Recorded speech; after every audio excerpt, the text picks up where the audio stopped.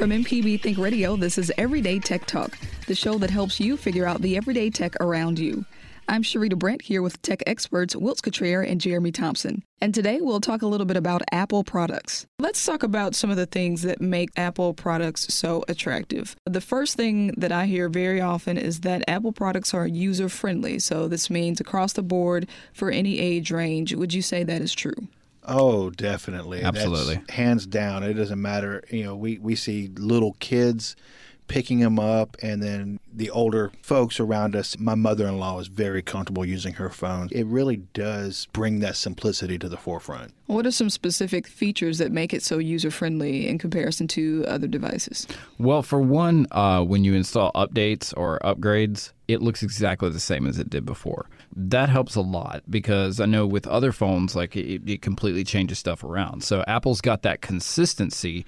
And while some people look at that and they go, well, they're not really doing anything, but they are. They're establishing a standard for what people want to expect out of that device. And they're not branching away from that very much because they know most people like that. They're comfortable with that. Yeah, I have an iPhone and an iPad, and pretty much any Apple device, if I know how to work one, I know how to work all the others. And so that seems pretty comfortable. So let's talk about this idea that Apple devices are infallible. They aren't prone to viruses. Is this a myth?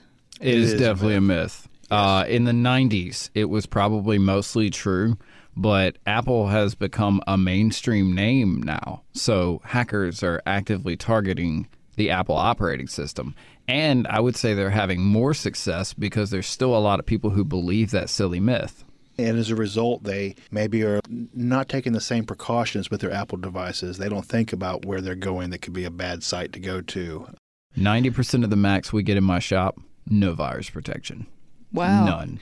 Exactly. In this day and age, you wouldn't find a Windows, it's built into Windows. You will not find a Windows computer, for the most part, that doesn't have virus protection. So what are your thoughts on mixing devices? If you have an iPhone, is it okay to have a Samsung tablet, or is it better to stay within the Apple ecosystem?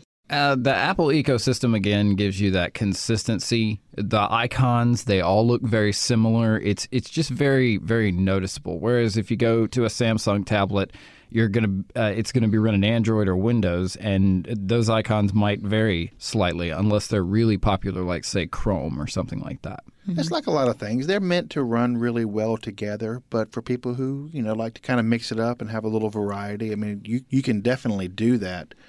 You will find you'll be managing things a little bit differently, though. And one thing I do want to talk about with Apple products is a lot of people, they talk about the quality behind them, how well they're built and everything, and that is true. They are very good, solid machines. They put very good, high-quality parts into them, and any of the MacBooks that you buy these days come with solid-state drives. They're stacked out with memory, and they don't put weak processors in their stuff. There is no mediocre Apple computer. It doesn't exist. So the fact that some Apple devices are more expensive is understandable, is justifiable. Well, the Apple on the back of it definitely increases the price a bit, but it's still a good, solid piece of hardware. With the fact that Apple devices are so consistent across the board, Wilts, you've said if you have an iPhone 7 and someone else has an iPhone 5, you can pretty much operate it the same. With the fact that they are pretty much the same across the board, does it make sense to upgrade to the latest Apple device every time one comes out?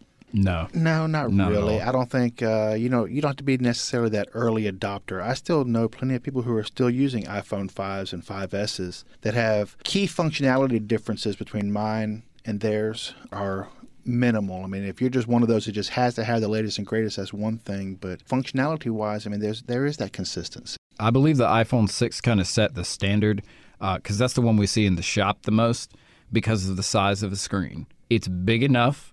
It's fast enough. There's no issues with it, so they like it. The only other upgrade they might consider would be a 6S because it does have a better processor in it. That'll wrap us up for today. Everyday Tech Talk is a production of Mississippi Public Broadcasting.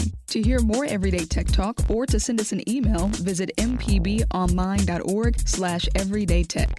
For Wilts Cottrell and Jeremy Thompson, I'm Sharita Brent. Thanks for listening.